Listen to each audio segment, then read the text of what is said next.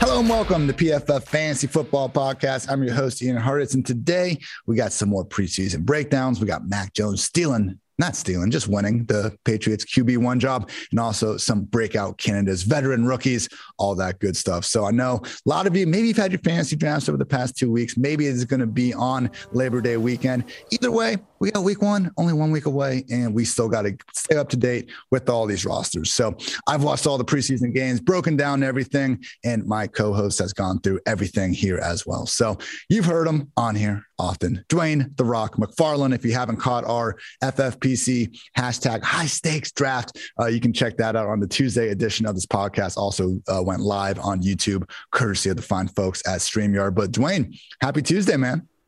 Man, great day to be great, as you would say, Ian. I hate to steal it. Man, it was a great draft last night. If people haven't seen that, it's great to go back and look. Now, we drafted well, but we also got really lucky with the guy that was in the 2-hole.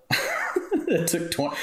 He only drafted, just so you guys know, 2 receivers. You got to go listen. He drafted 2 receivers the whole draft. And I can't remember, Ian, how many running backs, but I think it was like a tight end and then like 8 running backs straight or something like that. There was like 4 or 5 tight end. This was a tight end premium, but that auto drafted him absolutely no favors. I can't, look, I'm sure we've all missed a pick here and there. And he wasn't an auto draft. There were no asterisks by any of his picks. Those were all his picks or her picks. Or their picks. That wasn't an auto draft. No, it was not an auto draft. How you know when you go back and look at that board, anytime you see an asterisk next to the name, that was an auto pick. Now, a player, whoever the manager of the fantasy team, I'm learning these things. Whoever the manager was could have already had their queue set up, and so you'll notice if it doesn't come off the top of the list that's sitting there in the normal queue, that means that they had set up their own order and it's going off of that. Unfreaking. You're even more blown away now. I knew it was a bad team, but I thought we were like just piling on an auto draft, which why would you auto draft a high stakes team? Okay, he actually didn't. That just was his. That was the strategy. Wow. Okay. Well, best of luck to him. And I swear to God, Dwayne, if we lose to team 2, we're going to have to reassess some parts of our life. But that's enough about that draft. Again, check it out.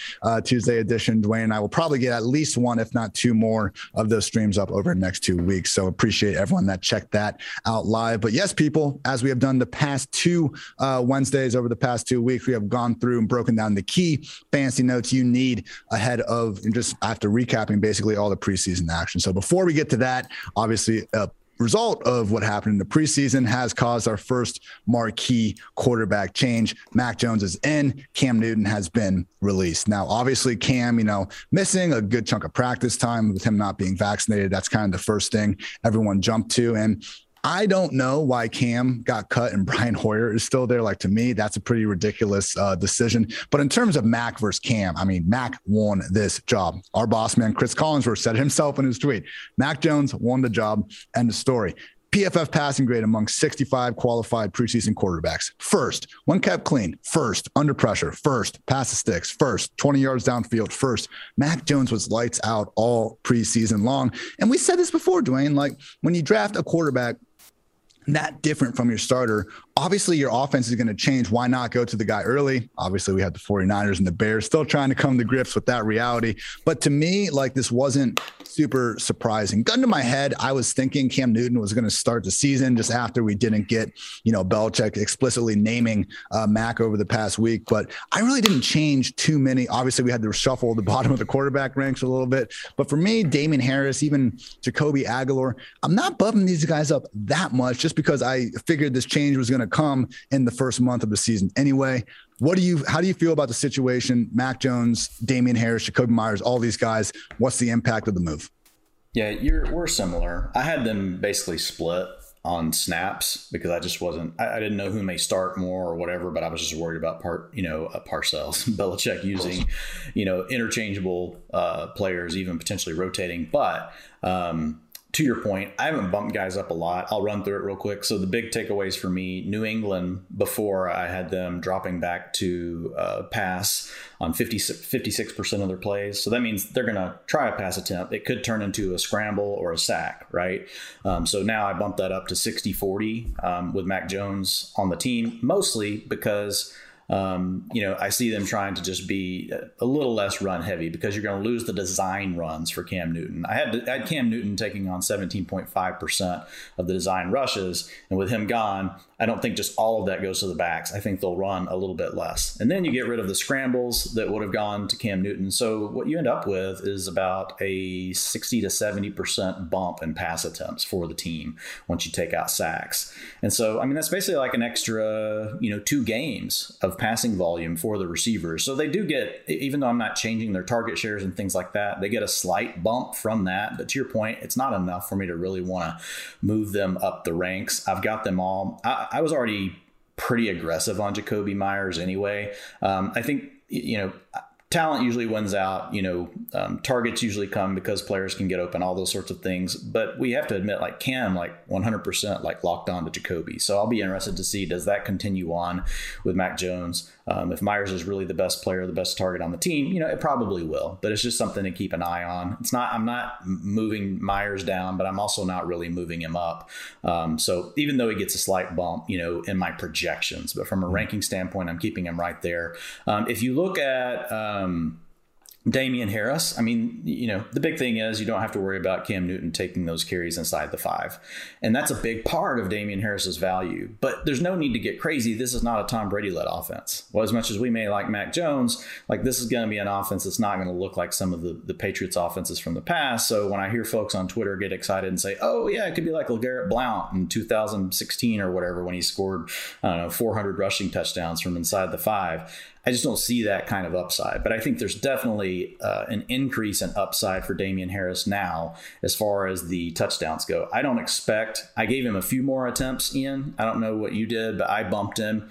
I'm looking at it right now. I had him sitting at 45% of the rushing attempts before because of Newton and those designed attempts. But I bumped him to 52%. So that's 232 attempts that I have him at 4.25 per carry, 985 yards, 9 rushing touchdowns. Still not very involved in the passing game, though. I only gave him 6% of the targets. So I've got him at 27 receptions for 212 yards, 0 touchdowns. He could easily score a touchdown there. That can be kind of random. But that puts me at 200 points in a 17-game season. So if you want to think of it from a context of a 16-game season, because that's what most people's brains wrap around, that would have been 190 points. So I've got him up in the same range as Kareem Hunt, Gus Edwards, all those, a little bit below Gus Edwards, but above Kareem Hunt. I believe there's still going to be 3 backs involved. James White is pretty much handling all the passing down roles all preseason. He did it last year as well. So that's going to be a problem. Not going to be many receptions. And I think they're going to have a 3rd back involved. And I think Ramondre Stevenson will be involved. Sony Michel, yes, he moves on. But I've got Ramondre Stevenson taking over 20% of the rushing attempts. So he was down at 10. So I have him picking up, about 10% of what Cam's leaving on the table. And I've got Damian Harris picking up 7% of the rushing attempts. So 52% to Harris, 17.5% to James White, 20% to Ramondre Stevenson. So Stevenson's not a guy I'm pounding the table for or anything here. But if Harris were to go down, I do think Stevenson would be the player to step into Harris's role. And then, oh, by the way, J.J. Taylor's probably going to be involved. So it's just a deal where we know they like to use a committee. I know that could change, but this is a really long-standing history with Bill Belichick. So a lot of times I think people overrate how much the coach influences the way these things happen. But when you got a track record this long, I definitely pay attention. Yeah, Damon Harris, my RB26, looking at his ADP, comes in as the RB26. I think the folks are catching up. Shout out to Underdog Fantasy's own Josh Norris. He's been beating this drum throughout the offseason, saying the Patriots are going back to bully ball and all that. And hey, it could happen. I think he's fine. But you're right, man. He's right there in the Josh Jacobs, Raheem Mostert, Gus Edwards, all those guys. I got Darrell Henderson in that same kind of tier as well. I know you're a little higher on Jacobs, but that point aside, yeah, it's just going to be tough for him unless he gets this absolute boom touchdown total to be the sort of RB1 that a lot of people are hoping he could eventually turn into. So I guess the biggest factor is the presence of Taylor or Stevenson in this committee. We saw the snaps in week 3 go back to just, Damian and James White with the first team after Sony got involved in week 2. That's great. But like for them to trade Sony, I think that tells you all you need to know about how they feel about Stevenson and about Taylor behind them. So even if it's not right away, and even if Harris is going to be the number one guy, this is still a backfield that we're both expecting more weeks than not to consist of 3, if not 4 backs.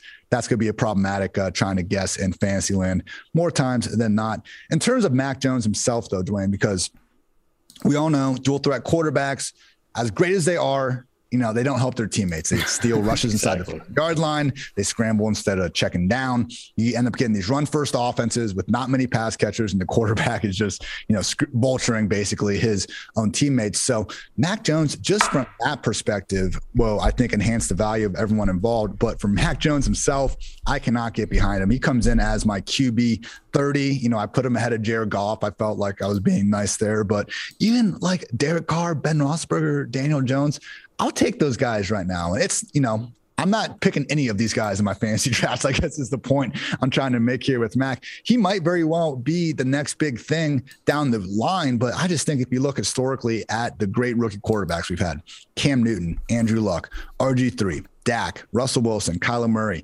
all those guys, and then Justin Herbert most recently. Herbert was the only exception. All those guys averaged at least 25 rushing yards per game in college and got the week 1 start. I mean, Mac Jones totaled 42 rushing yards in 30 career games. I know sacks don't help that in college. I realized his athleticism was a little bit better than a lot of people thought, at the combine. But Dwayne, I just think we're looking at a quarterback who's not exactly going to be pushing for the league lead in pass attempts. And when you take away his potential to give you anything resembling a rushing floor, like that's just not a situation I'm trying to buy into for Max. So, it's okay if you're in super flex 2 QB dynasty, if you feel good about the guy long-term, that's one thing. I would just say, don't let this really big headline kind of influence you ahead of your fantasy draft this week. Like Dwayne, if you're in a single QB, even like super flex league, you can't be looking at Mac until we're like later mid rounds. Yeah. I mean, a super flex, obviously that changes everything, but yeah, I'm not drafting him in a 1 quarterback, format, unless, I'm playing in some gargantuan like 16 team league, but in most leagues like 12 10 teamers, I've got him at 570 attempts, 377 completions, 3,990 yards, 24 touchdowns, 14 picks, 2 rushing touchdowns. So I mean, it puts him right at like 270 points, so I think where you could start to make tiebreakers is kind of like what you said, other quarterbacks. And I don't pretend to be like so great at projections that like when I've got 10 to 20 points apart, like that, I think that's huge. I think that's close, right? Especially once you get to these bottom range quarterbacks. But I think you named the right ones: Daniel Jones, Sam Darnold, Jared Goff. That's kind of the range. I've taken him over Carson Wentz right now because I worry about Wentz's injury. But I think a player like Jameis Winston probably still gives you more upside, as long as Taysom Hill isn't coming in and poaching. I agree. I like Zach Wilson over him. I even like Ben Roethlisberger, but I think you got the sweet spot there. I would put him right in that Jared Goff, Sam Darnold range. And if you're just down on Daniel Jones, that's fine too. I think you and I can accept that. Like Daniel Jones hasn't looked great. So if somebody would rather take the unknown, my problem is I'm just not crazy about the weapons, and I know that Bill Belichick is going to be willing to win the game playing defense and protecting, his rookie quarterback if he needs to. It's not like Tom Brady, was a Hall of Fame quarterback, just chunking the ball all over the field in his first season, with Bill Belichick. There were plenty of games where they tried to manage that. Now in year 2, they did come out and surprise everyone and just spread the field against these big defenses like the Steelers, and Brady went nuts. But what I think is going to happen is there's still going to be, 60-40 is still, where I've got them 60 pass dropbacks versus 40% rushing. That's still, that's not like aggressive, on the passing side. So yeah, I'm with you. I've got him sandwiched right in there. I know the thing is, like, I've got him right around Darnold, but you could argue that both ways, right? You could say, well, Mac Jones, I've got the unknown, but Darnold definitely has the better weapons, right? And it's in an offense where we saw them be willing just to drop back a lot and throw the ball a ton last year. And so I might even lean Darnold, if I had to flip a coin there, just because I like the weapons. Now, I know Darnold, Ian, I'm sorry, like you're probably like having a short circuit right now in your brain. I got Darnold ahead of him too. But Dwayne, I'll be honest. Oh my God, you do? I'll be honest with you, Dwayne. I don't care about any of this anymore because we got some breaking news. The Vikings have solved their tight end issue per @Rap Sheet. They traded for a young, promising tight end, Dwayne. Guess who that tight end is? Chris Herndon's on the Minnesota Vikings, baby. Oh, my gosh. We're back. Chris Herndon, tight end one season, is back. All you haters, all those wasted 15th round picks, we're back and we're coming for blood, baby. Irv Smith, Tyler Conklin's out. Chris Herndon's got Kirk Cousins at quarterback now. Adam Gase is somewhere else. Who the hell cares? Chris Herndon season. I like it. I am ecstatic. I've been buried writing this morning. Have we gotten news on Irv Smith? Like, is it worse than what we thought kind of thing? I mean, or do you know? Chris Herndon isn't Herndon is the better player? Okay, I'm kidding, everyone. I know Irv Smith is better than Chris Herndon, but it seems like 4 to 6 is the kind of line I'm seeing to an extent. Yeah, I know you've got an awesome guest later. That's the right person to ask this question, but yeah. Yeah, everyone check out Thursday edition of this podcast. I will have Dr. Edwin Porras on to get all the injury breakdowns. But this is legit. I mean, big news here, Dwayne. Like Herndon, he's not going to be a tight end 1 by any stretch, but we're now at least back in the top 20. We're back to tight end 2 territory. This is a big step. I mean, our truther meetings that we have on every Thursday for Herndon, like we were dwindling down, man. It was only me and a few Jets fans at this point. So this could be something, Dwayne. I know Tyler Conklin has been banged up as well. If he's back, he could very well be the starter, like in front of Herndon. I get that. But the reason that as much as Irv Smith was having some nice usage in the preseason, like Conklin wasn't playing. That was the concern there. We're expecting a split situation. So thinking, I think it's, I think it might be no, right? We don't want either of these guys. And we know this is a team. The other thing just to remember, no team ran more 12 personnel, 2 tight ends last year than the Vikings. So we know they want to run this personnel group. So the other part of this is they need the depth, especially when you really don't have a legit wide receiver 3. So I agree with you. I still feel good about Irv as long as he's going to come back. But, right now it's an unknown. You and I took him last night in that draft just because he fell to a spot where we're like, we'll take a stab at it. And if he ends up being out, we'll dump him later. But the beauty is that means I'm probably in a league with you where I get to pick up Chris Herndon. And I know you'll be excited. Oh, I'm just ecstatic. I did not hear your entire second half of the Mac Jones reel because I just, it's funny when something happens to Chris Herndon or Auden Tate makes another spectacular contested catch, like my mentions just immediately fill up, and I love it. So thank you all for doing that. So always love breaking some news on the pod. Dwayne, you're my good luck charm, man. I remember last year you were on here and AJ Brown scored a touchdown when we were talking in his first game back. I think he might've been here when Dez got the COVID against the Cowboys, but whatever, I guess a broke clock is right twice a day. Great people. Sorry, we got a little bit off the rails there. We'll try to regain our composure and move forward. I had a couple other things I want to talk about with these, first round quarterbacks, excluding Mac Jones. One interesting thing I found with Justin Fields. And first of all, people, I get it. It's preseason. This is a time where we can't look at stats and just assume that they're going to transition to the regular season. Historically, that's not happening. So I'm not, saying that this is a kryptonite for Fields necessarily. It was interesting to see, though, Dwayne, among 65 quarterbacks with at least 25 dropbacks, Fields had by far the single highest average release time at 3.5 seconds. Now, last year, 4 quarterbacks hit that mark. Jalen Hurts, Lamar Jackson, Russell Wilson, Taysom Hill. Obviously, Fields, being a dual threat player, having the ability to extend plays, that's naturally going to lead to a higher average release time. I'm not saying, this stat, just like any other stat, is this end all, be all opinion of a guy. With that said, Mike Renner in our PFF draft guide coming out, the one primary negative on Fields, play speed a tick slower than where you'd like it. When in doubt, he holds the ball.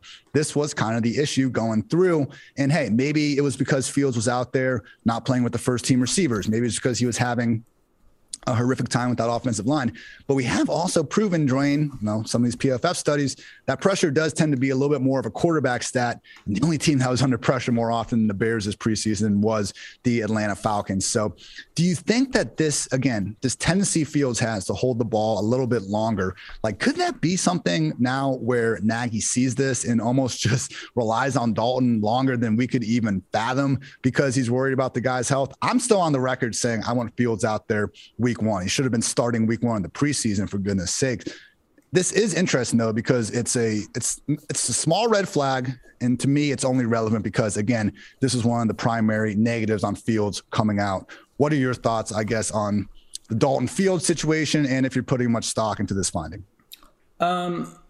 Some. I mean, it's like you said, if you go back and you look over the years, I mean, you have some of these quarterbacks that are willing to hold the ball longer. Russell Wilson's been in that category before. Aaron Rodgers has been in that category before. So as long as you know how to navigate the pocket and avoid the pressure, to your point, because the quarterback does own part of that, and it's more than just getting the ball out fast. There's different ways to help alleviate pressure in the way that you manage the pocket. And if Fields shows that he can do that, then that can be actually a positive asset, because what it means is it's opening up the door for more big plays. If you can hold the ball longer and give your receivers longer to get open and also read the field, keep your eyes downfield, all those things, and have that feel, it can actually work out to be a positive thing that can really lead to big plays. And that could help Allen Robinson. That could help Darnell Mooney. That could help Cole Kmet. All those sorts of players could get an actual boost. Now, the real wild card is what you asked. Like, will Matt Nagy, will he allow that? Does he like that? Or does he see that as being, because it has to be all of those things. If he doesn't have a feel for the pocket where he can buy the time and he's not getting sacked on those plays, and open up the door to make the bigger plays, and if he's not reading the field the way they want him to, well, then holding the ball a long time doesn't help you. You've got to be able to do those other things. So I think it's still probably a TBD for me, but I'm with you just from a perspective of if I'm going to draft, an upside quarterback, in rounds 12 through 14, and Fields has slid a little bit here lately, especially in some of the sharper drafts. I'm still okay with taking him. You just got to know that it could be several weeks before you see him. To your point, it could be worst case that you don't get to see him at all. We've kind of been spoiled with some of these things that we've seen from really rookies across all positions over the last couple of years that causes us to all have these higher expectations than maybe we even should. We're kind of at that pivot point of, do we take this new data over the last few years that we've seen with rookies, and is that now the norm? Or are we still in an early enough honeymoon phase where, actually rookies could still struggle, right? And they may not continue to do as well as what we've seen in the past, and they could kind of slide back more to what we had seen pre the last 2 or 3 years. So I think it's interesting. It's something go either way. This will be an important year in the data points for, rookies and what our expectations are in their first years.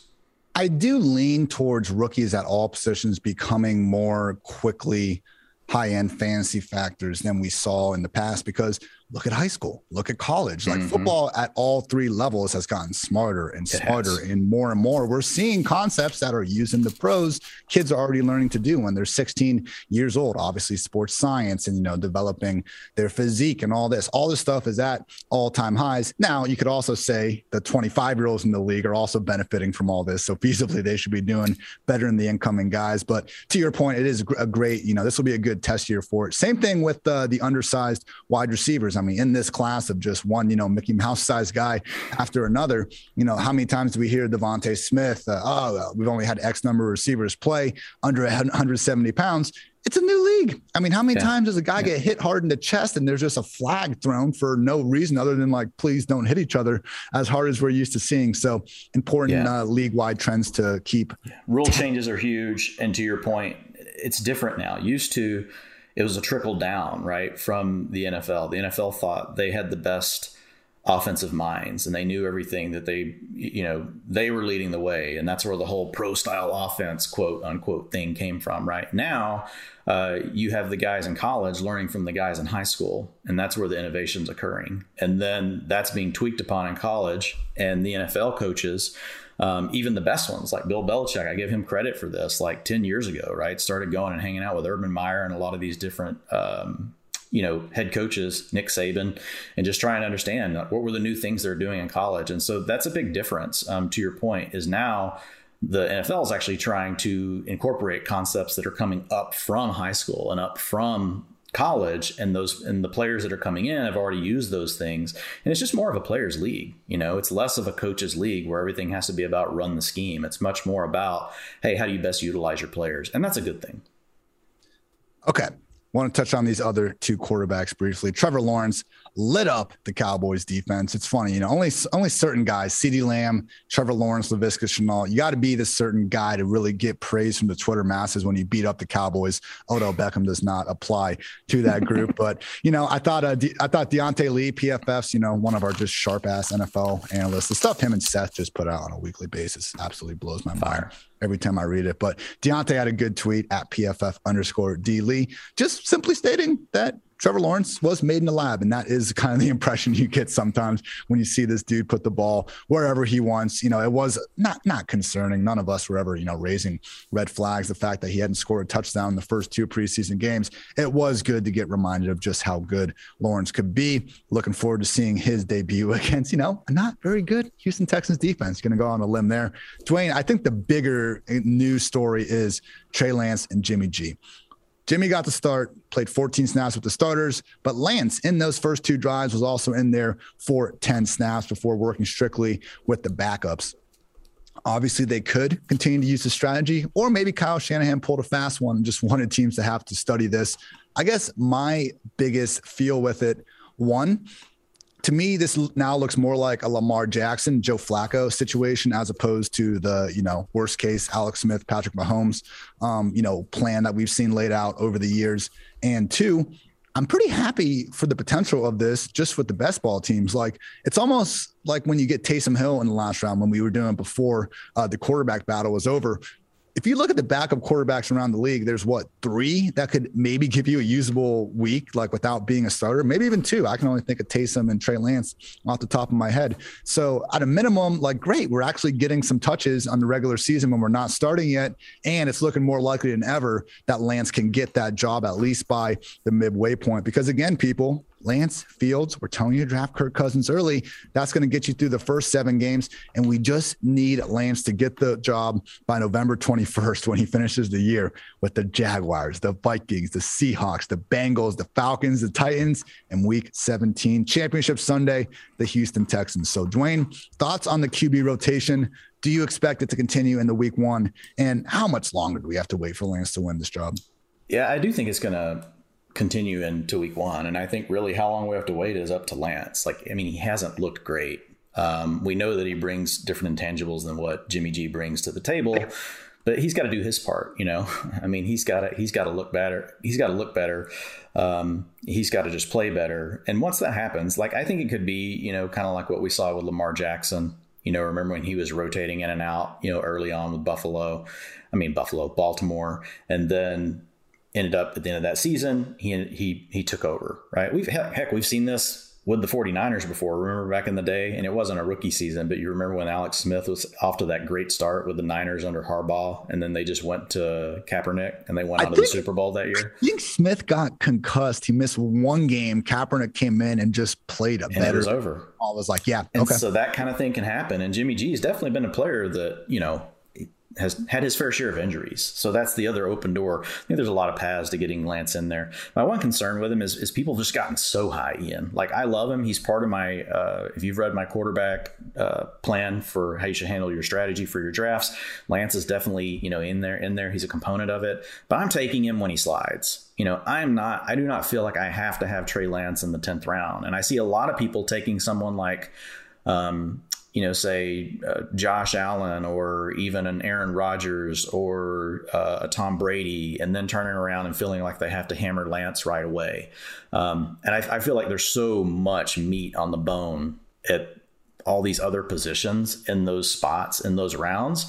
I'm just not going to force it. But when it falls to me, I'm okay with it, because I do think there's a scenario where Lance, if you got to wait until those last 4 weeks, it's tough to hold a quarterback on your roster, unless you're in a super flex. It's tough to hold a quarterback that long, especially when bye weeks are going to be nuts. When we get to week 7, you're going to have injuries on your team. You're going to have half the league off, it feels like. And so there's going to come these points where people are going to start releasing guys like this if they don't get on the field soon enough. Now, maybe that's the real answer.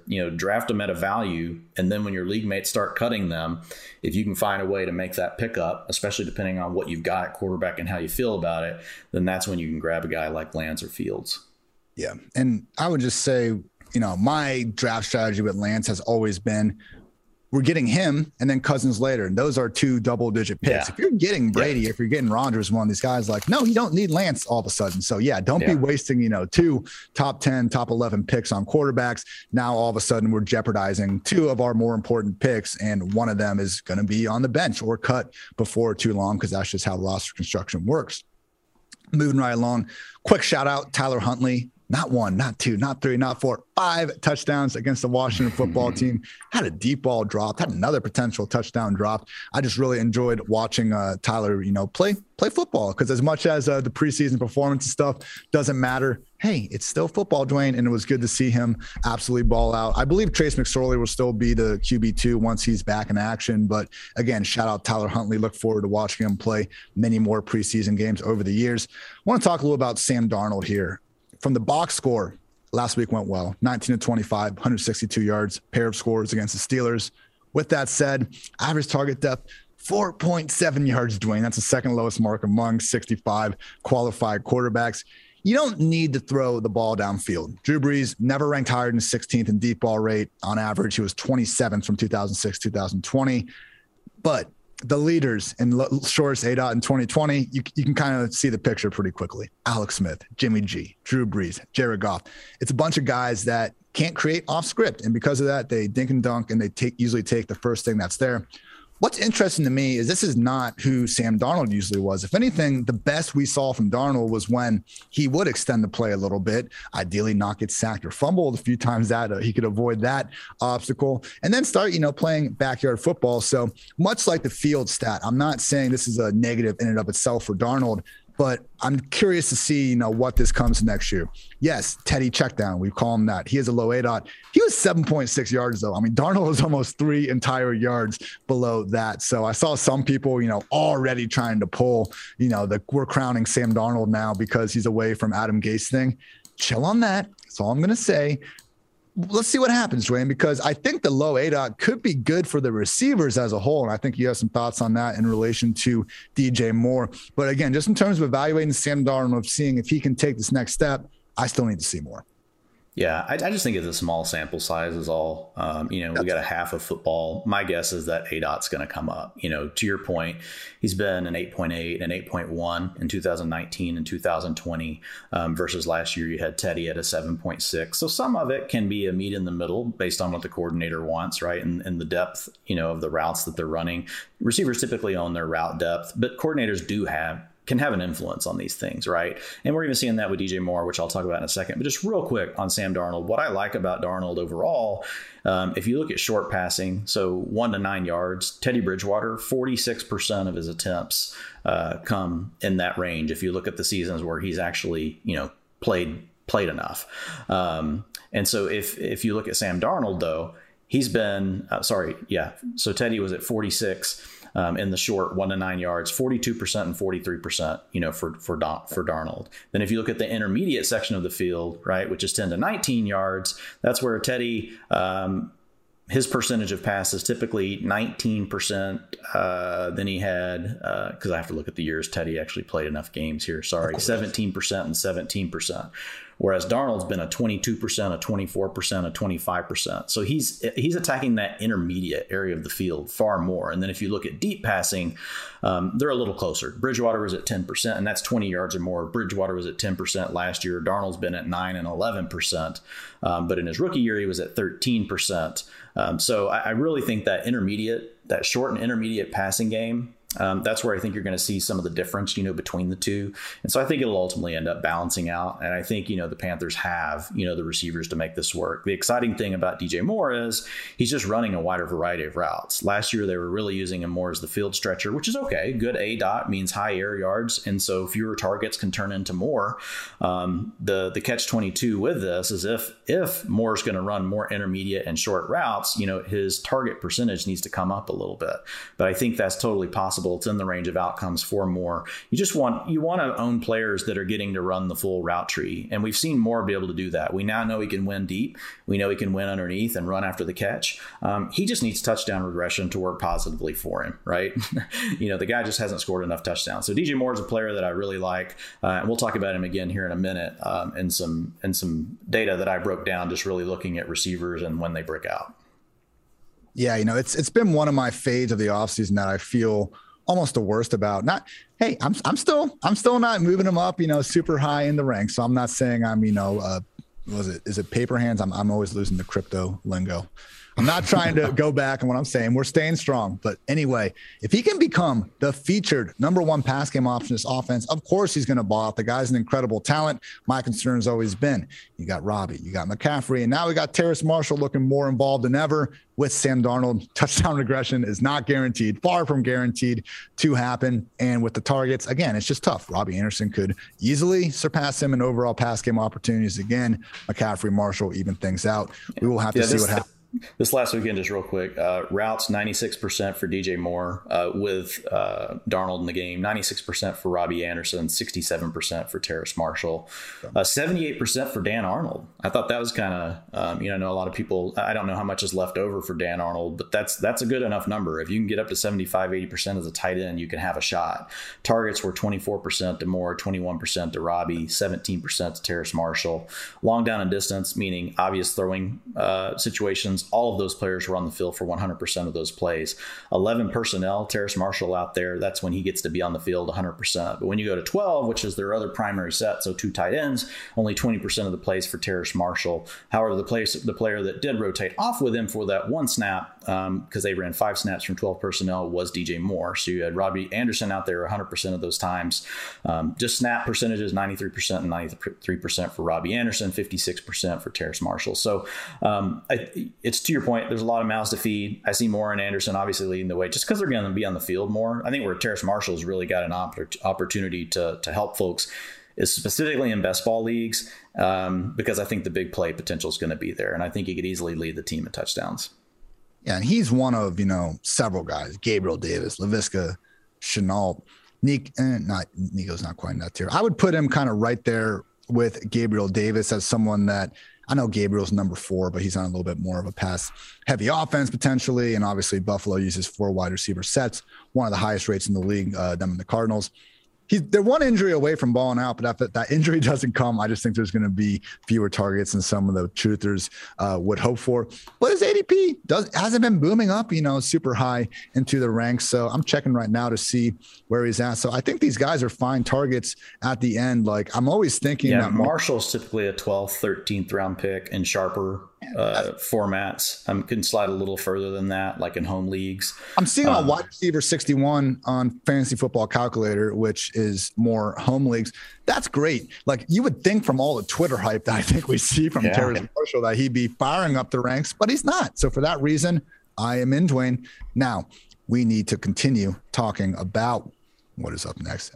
J.K. Dobbins. We haven't gotten to this yet. It's a shame, Dwayne. It freaking sucks, actually. J.K. Dobbins, one of, I think, 5 or 6 running backs to average 6 yards per carry in a single season over the past decade.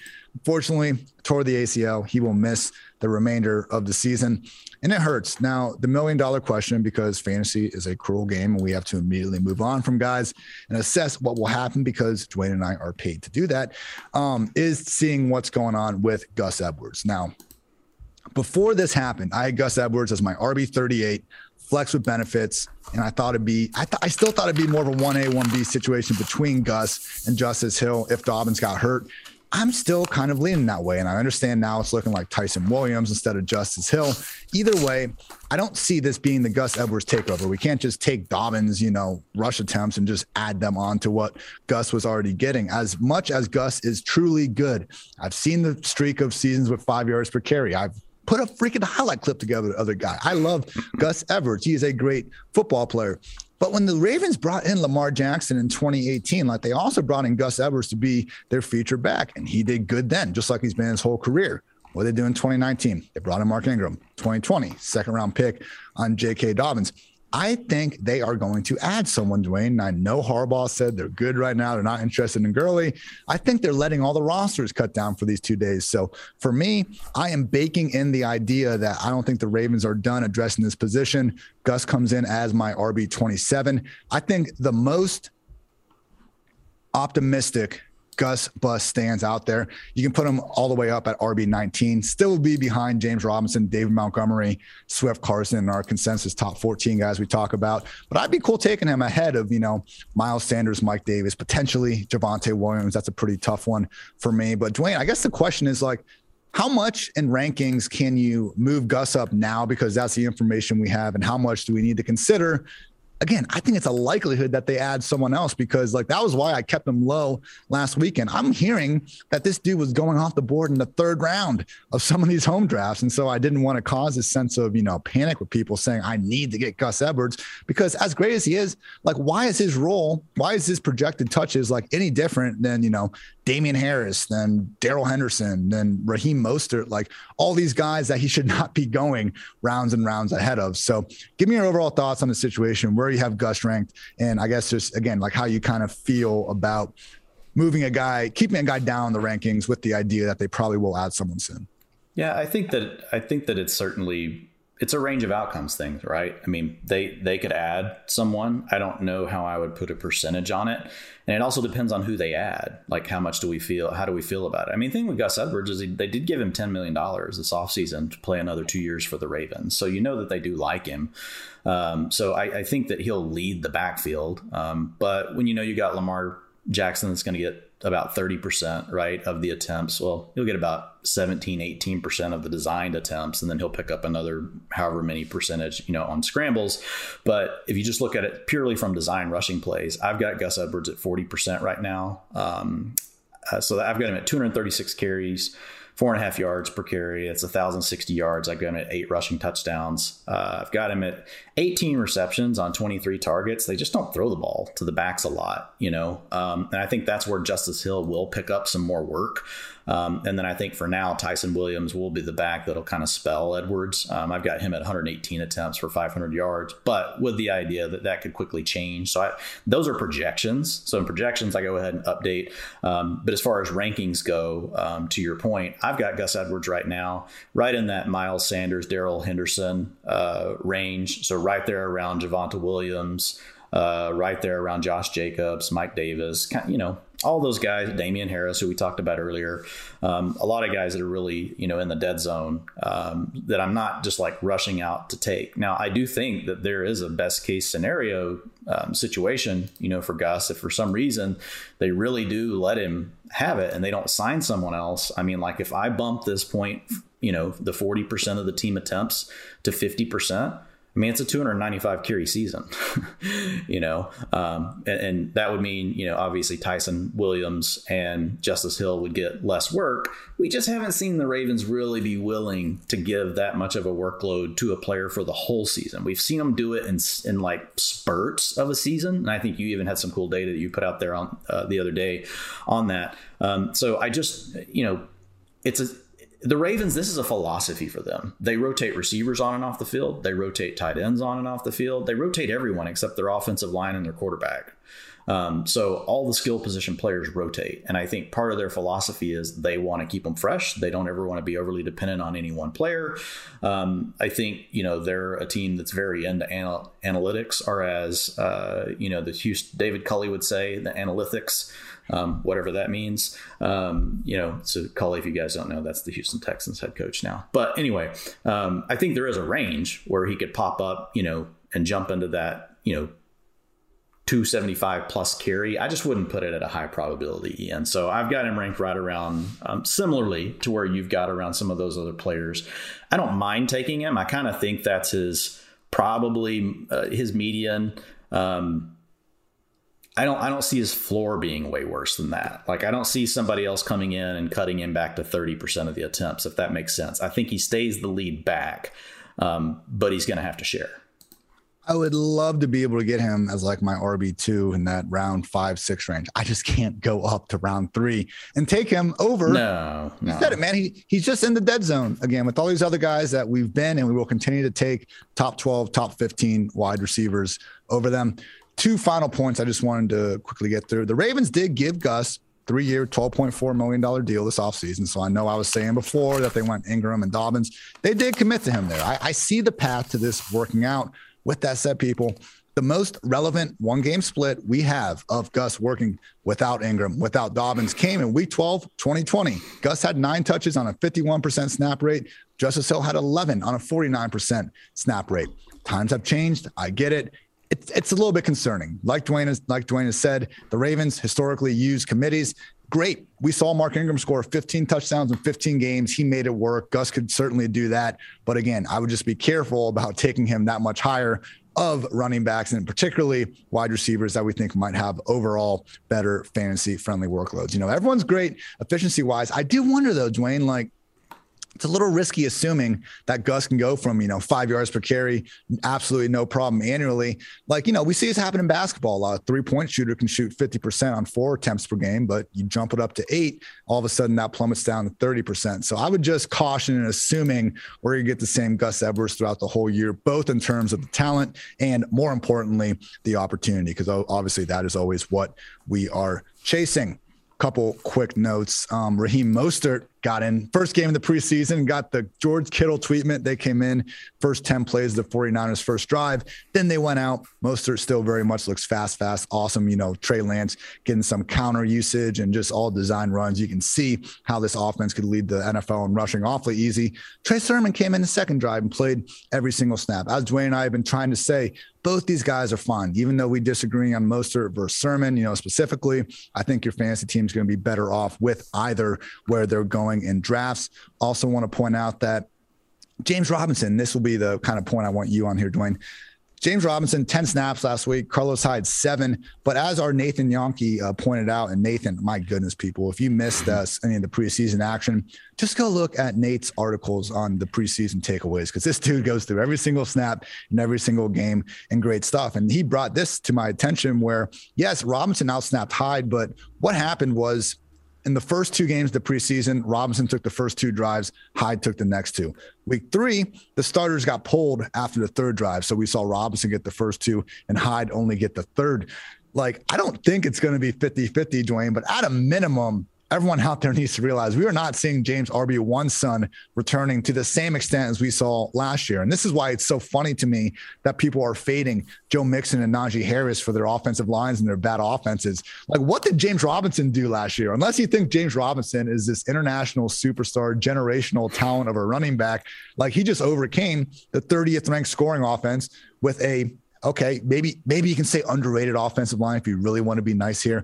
Either way, the only reason he was that good last year was because only Dalvin Cook and Derrick Henry had more touches. Then he got hurt. So Robinson, he's still my RB18. I got him behind Carson, Swift, David Montgomery. I'll take him ahead of Javonte, Miles, Mike Davis, and everyone's flavor of the week who we just talked about, Gus Edwards, obviously. So, Dwayne, thoughts on your projected James Robinson role? Because as much as we do talk about preseason first-team snap rates, they're important. They're way better than the depth charts PR interns put out.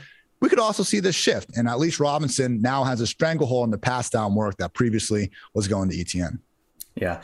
I mean, I've got him at RB17 behind, Chris Carson. But again, there's a big drop. So if you look at my overall rankings and you go look at that at PFF right now, I'm looking at PPR. If you look at where I've got overall, there's a big drop once Carson goes before I would be willing to take James Robinson. There's a lot of receivers that I've got, sandwiched in before I would take him. And yeah, Nathan hit the nail on the head, so the notes I had for the utilization report this week, James Robinson handled the first 2 drives with the starters while Hyde rotated in for the 3rd, and then the starters were gone. So not even counting that 4th drive as being something for Hyde. And the thing that makes it tougher is the Jaguars, they didn't find themselves in any type of long down and distance, any type of short down and distance situations over those first 2 drives. So it just made it difficult to tell, like, is there a certain could situational football come into play? Meaning, is one of them going to handle, the passing down duties? One of them going to handle, the short yardage, 1 to 2 yards to go on 3rd or 4th down, that sort of thing. We didn't get enough data to really say that. So, but it was enough for me. So let's say it turns into, and we've seen this type of thing before. It doesn't always, if they like both backs being able to do everything, it could really just be more of James Robinson 2 drives, Carlos Hyde 1 drive. James Robinson 2 drives, Carlos Hyde 1 drive. To Nathan's point, it could also be 3 drives to 1, 4 drives to 1, because they may have just wanted to get Carlos Hyde in the game while there were still starters in for that 3rd series. We can't, that's where these things get a little tricky, and it's not an exact science. And if that were the case, then all of a sudden James Robinson would be worth his ADP. But right now, I'm with you. I'm leaning away. And again, a lot of it's about the receivers, Ian. And I just think there are running back profiles that you can get later in the draft that are similar to these guys that are going early. They're not exactly the same, but when I account for the discount that you get and the opportunity cost of having to pass on the receivers, especially this year. Every year is a little different, people, but this year I like passing on Robinson. I mean, so what I would say is the upside for him right now, I'm similar to you. I've got him right now right at 50% of the attempts, so 52% for me. And I've only got Hyde at 23%, but still that's 234 attempts, 935 yards, 7 rushing touchdowns. And then I've got him at 44 receptions. So I've got James Robinson, 309 yards receiving. I've got him at 218 fantasy points. I've got Carlos Hyde only at 100. So it's not like I like Hyde. It's just that it's just enough, Ian, to make me, a little skeptical. Now, if it turned out it's like every 4 or 5 drives it's Robinson, or if it turns into that as the coaching staff is like, look, Robinson is clearly the better player than Carlos Hyde, right? Then you have something, because if all of a sudden you bump that 52% to 60%, that's 267 rushing attempts versus, what I had him at before, which was 234. So that's what you're looking for. And it's possible. But again, that's 218 fantasy points where I have him right now. Even if I give him those extra carries and a few extra targets, it puts him at the 250 point range. You can draft receivers right now that are going in that range that could push for 250 points, and they've got a better floor. You can check out my taking stock of every team's backfield situation article up on PFF.com. Went through every backfield and just gave my projected snap splits. I have Robinson getting 70%, Carlos Hyde getting 30%. So I do think they'll extend it a little bit more than what we saw in the preseason. Not quite the 2020 levels, but you know what? We got it in 2020. We should feel good about that. I will say, though, Dwayne, if anything, getting some of these injuries, having Tariq Cohen still out and all that, I think the dead zone almost starts after Robinson. I'm not saying I'm taking these guys in the third still, but can we just call Carson, Swift, Montgomery, and Robinson vampires? Because I feel bad grouping them in with all these other guys. I think we need to have a slightly more defined zone with all this. But I think technically he fits the definition though, right? A back without draft capital. We saw him go grab, Travis, Etienne. So I mean, he fits the criteria of what you're looking for in a dead zone back. But to your point, he did prove that he could do it last year, right? I like his situation way better than Myles Gaskin, who we've basically just heard, they're just going to use 3 backs. They're just gonna until, Myles Gaskin completely strips that job away, which we just don't know if he will. So, I would put him ahead of those players. Again, it's just the opportunity cost for me, Ian. Last night in the draft we were in, I think it was the guy in front of us took him at round 3, pick 3, James Robinson. So we definitely don't want to be doing that. But it's all about roster construction. Say you start off with 4 receivers or 3 receivers and a tight end. Say you start off with Devontae Adams. You come back, you get Waller, and then you nab. Say you get lucky and you get a CeeDee Lamb or a Terry McLaurin, and you come back with a Cooper Kupp kind of a situation. Then if James Robinson's there in the 5th round, and you want to go ahead and grab a back and then come back to receiver again and then grab a couple more backs, then I think you could make that work. My problem is I struggle figuring, looking at all the backs that are in that range, I really struggle to say this is the one I want to put my chip on. And I don't have a reason to do that with James Robinson over some of the others. So typically what I do is I go ahead and take another receiver in that round, and then I see which one of those backs fall to me in the 6th. And if they all go, we get to take a player like we did last night with Raheem Mostert or Trey Sermon, someone like that. A couple other quick notes before we get to another discussion here. Find something you hate as much as Buffalo hates running the football. We Josh Allen out there for 33 snaps in his preseason debut. He dropped back on 28 of those. I mean, I was pounding the Zach Moss jump earlier this offseason. The hamstring injury did not help him take over this backfield. Even though he is back, it looks awfully split between him and Singletary. And we even got Matt Breida getting schemed usage as a slot wide receiver, RB hybrid. The answer is no, people. Apologies for those of you drafting earlier in the offseason. I misled you a little bit on Moss. Look, he was always someone that I just thought we could draft at value. And he still could become a, low, an RB3, a low-end RB3. That's his best-case scenario. We don't want running backs where their best-case scenario is a low-end RB3. Bills still have 258 million reasons to maybe not run Josh as often near the goal line, but maybe they're just going to pass the ball 900 freaking times this year. My bad on Moss. Singletary is a better value, but I think the answer is probably just no. Don't forget about Christian McCaffrey's handcuff. Chuba Hubbard was at 27 of 28 first-team snaps through the first 2 weeks. Last week, 35 of 41 snaps with Sam Darnold. Absolutely love to see it. Mentioned earlier, but shout out Gabriel Davis, had an awesome game with Stephon Diggs out, really getting that starting treatment. Laviska Shenault against the Cowboys showed off that, ability to break tackles. I mean, the fact this guy is playing close to 230 pounds, he really does run like a Cheeto with thoughts of an assassin, as some might say.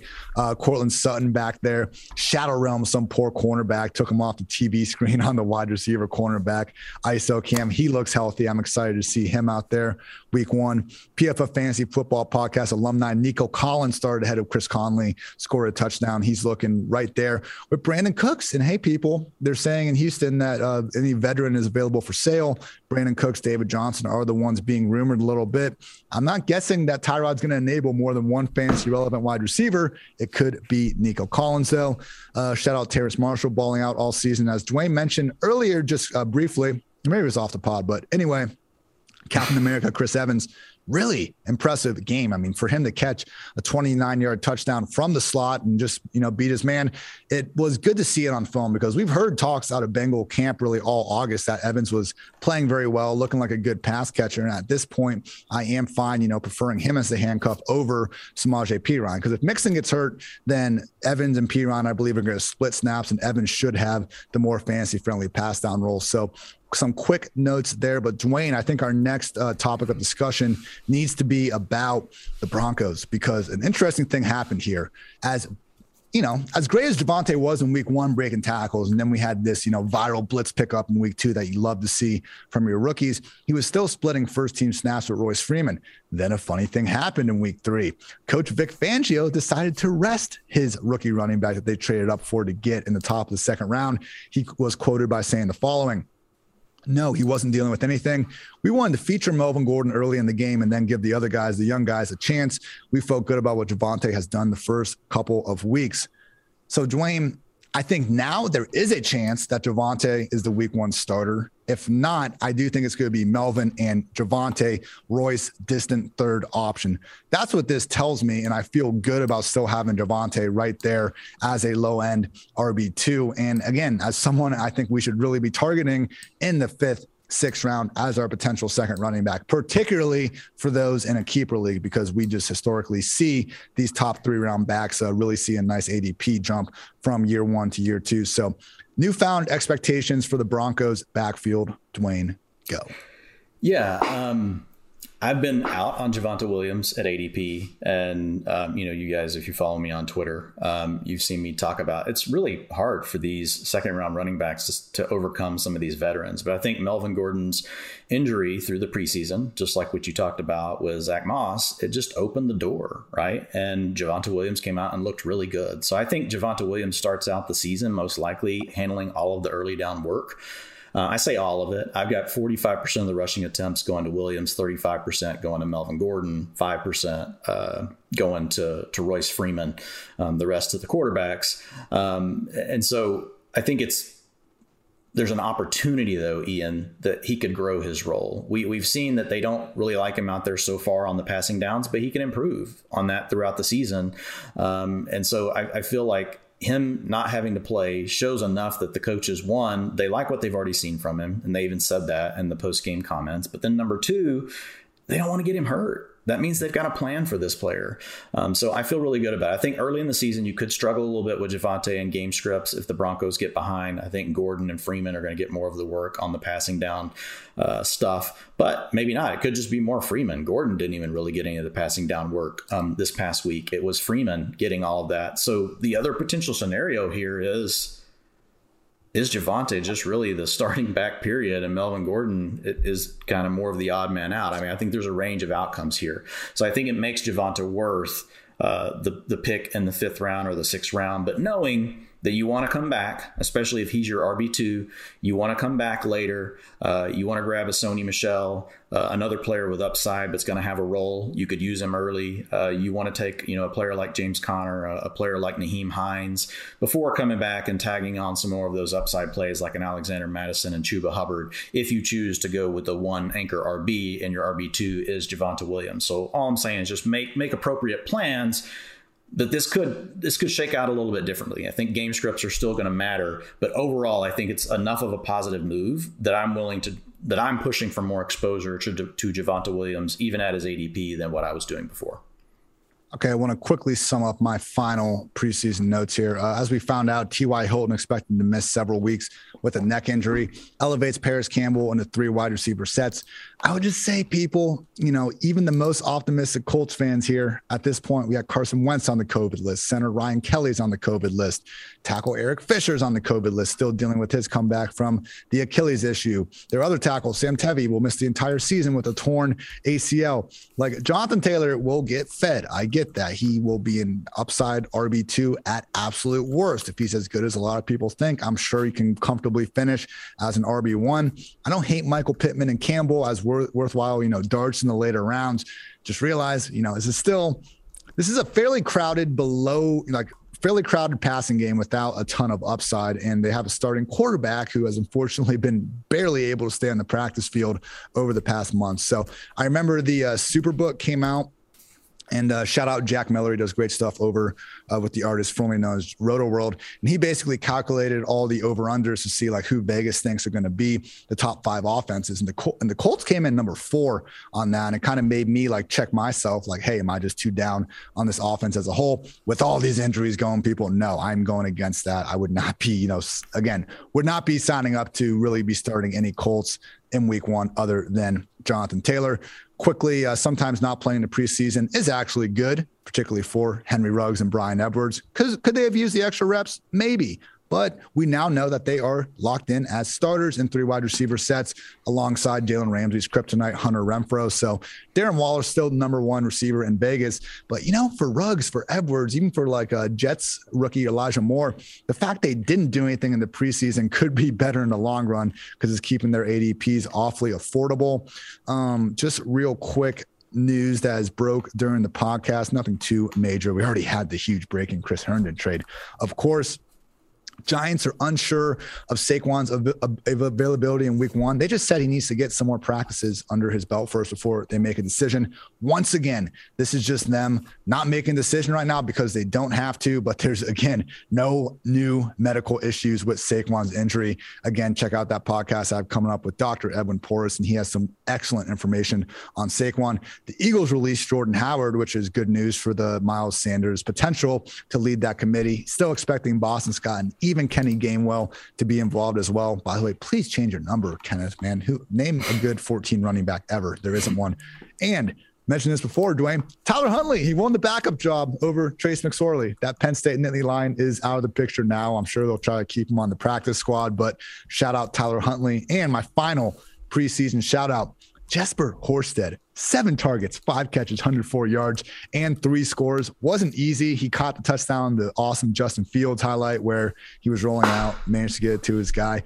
Then he had an absurd one-handed catch on the run, 3rd trip to the end zone, ended up outrunning a few guys. So will Horsted have a consistent weekly role? I really freaking doubt it. They already have Cole Kmet and Jimmy Graham there. Either way, great players make great plays and great games. Shout out to you, Jesper Horsted. Should have said big instead of great. We'll worry about it later, Dwayne. I just know, Dwayne, you have an excellent article here coming up. I believe it's going to be published on Wednesday, maybe Thursday. Yep. But let the people know about your breakout and fade wide receiver candidates, and I guess what you were trying to accomplish here with this piece. Yeah, so I just wanted to go in and really, because if you look at how much wide receivers have been pushed up the board, right, this year, I think you just really need to be comfortable with which receivers you really want to target, which ones you want to fade. How comfortable are you taking a rookie receiver earlier, like what we're seeing with Jamar Chase and other guys like that? Second-year receivers, there's a big push of Brandon Ayuk and Claypool and all these different players up the board. And so it can be a bit uncomfortable for folks because it could feel aggressive. And so I really just wanted to dig in and say, how comfortable really should we be, with this? And so what I did is I went back and I looked at, show me all the receivers essentially that got at least to a 20% target share. And it's an adjusted target share, meaning they had to have played at least 8 games. And then I would prorate it for the games that they played.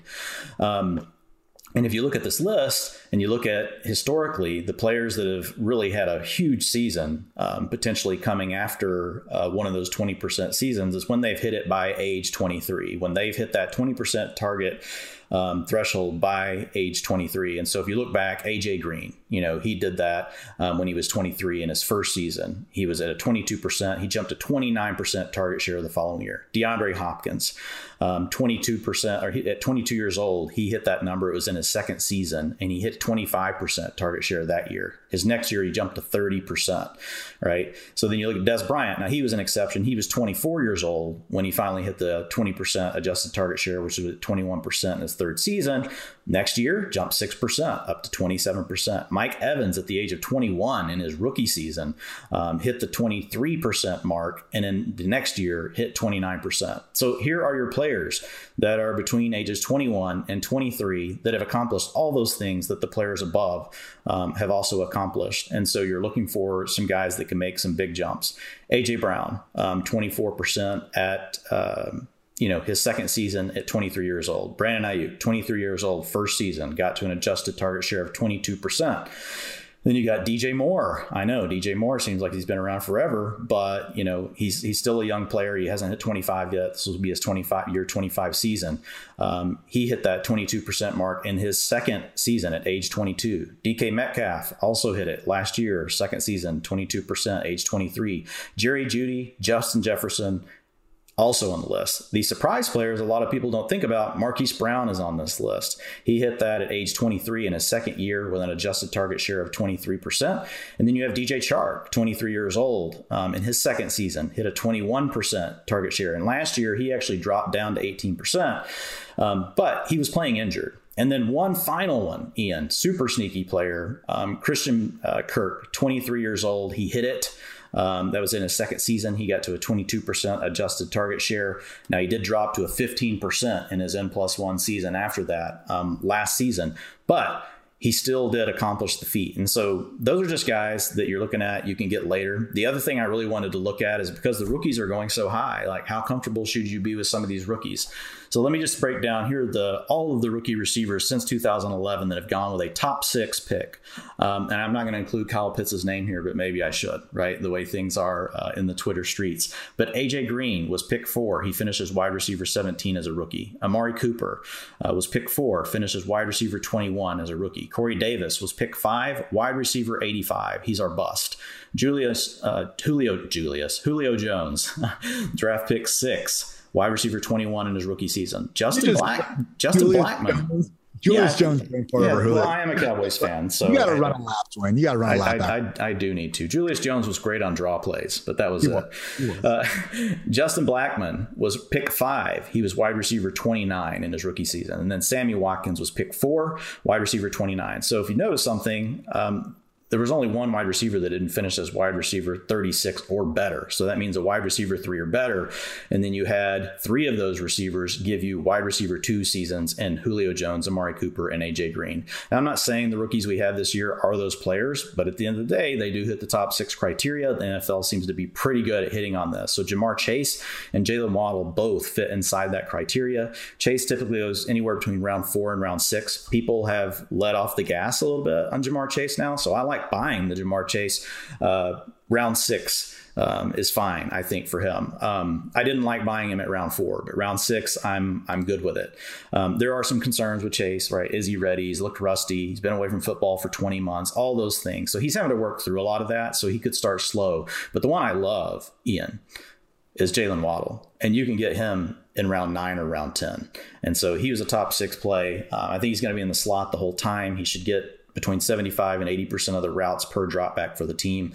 So easy money looking at Jalen Waddle, 9th, 10th round pick. Yeah, though, again, I've gone over this on Waddle several times, but he just has seemingly getting penalized for injuries that aren't there and a limp that, is there, but it's not him actually being injured. Yeah, we've seen Rondale Moore have great uses. Terrace Marshall has had a great preseason. Waddle is the one that earned the number 6 overall pick in the freaking draft and could very well, you should probably be favored to lead this offense in targets as it is. So love that, Dwayne. Everyone make sure you check that out on pff.com. And, sometimes I see some of you looking at our articles and all that, and you might say, hey, I pay for this. I'm not trying to pay for it. Well, people, you can get 30% off any PFF subscription to all first-time subscribers with promo code Kickoff30 for $7, people. PFF's Fantasy Football Draft Guide, player rankings and projections, including mine and Dwayne's rankings, all of PFF's locked article content, cheat sheets for your fantasy draft, and more. Again, promo code Kickoff30 for 30% off any PFF sub, all this for $7. Go to your grocery store, look at the stack of, fantasy magazines that were probably written in June or July. I've been there. I've done those before. Those things are outdated and they cost more than $7. You can get far more than that. I was at the gym earlier, shout out me, and went get a very expensive smoothie that if I get like 2 of them, it's going to cost more than my gym membership anyway. That thing costs $10. You could have gotten all this for $7, people. In this economy, what a deal. Code Kickoff30, 30% off any PFF subscription.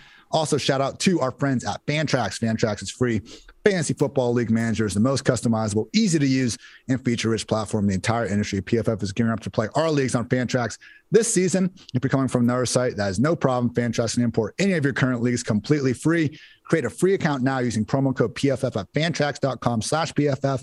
You get a chance to win a trip to any regular season game this year for you and your entire league, plus $6,000. Give me that. Give me Vegas. We'll turn that $6,000 into $100,000. No freaking problem on those craps tables. Again, promo code PFF at fantrax.com/PFF. And I would be remiss if I didn't mention, people, the NFL is back, and DraftKings Sportsbook, an official sports betting partner of the NFL, is giving all new players a can't miss offer for week 1. Bet just $1 on any NFL game during the first week of the season and receive $200 in free bets instantly, no matter what. Take advantage of this limited time offer now. Here we go. Big moment here. Download the DraftKings Sportsbook app now and use promo code PFF to receive $200 in free bets when you place a $1 bet on any week 1 game. That's promo code PFF to get your free $200 in free bets instantly. Limited time only at DraftKings Sportsbook, official sports betting partner of the NFL. Must be 21 or older. New Jersey, Indiana, or Pennsylvania only. New customers only. Restrictions apply. See DraftKings.com/sportsbook for details. Gambling problem? Call 1-800-GAMBLER, or in Indiana, 1-800-9-WITH-IT. I wanted it in one breath. We didn't get there, Dwayne. I'll watch the film and get better. You should do side effects for drug companies. Like, I think you can do it. I think you're close.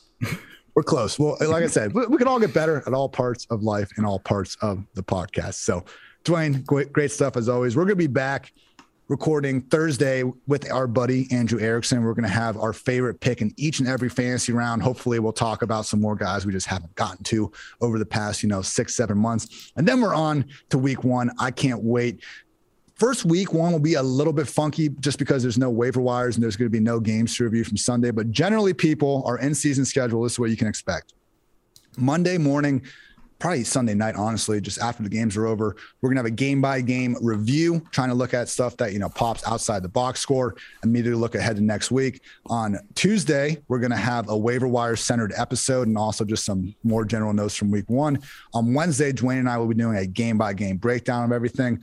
Thursday will be a special guest. We are happy enough to lock down Roto-World's own John Daigle for week 1.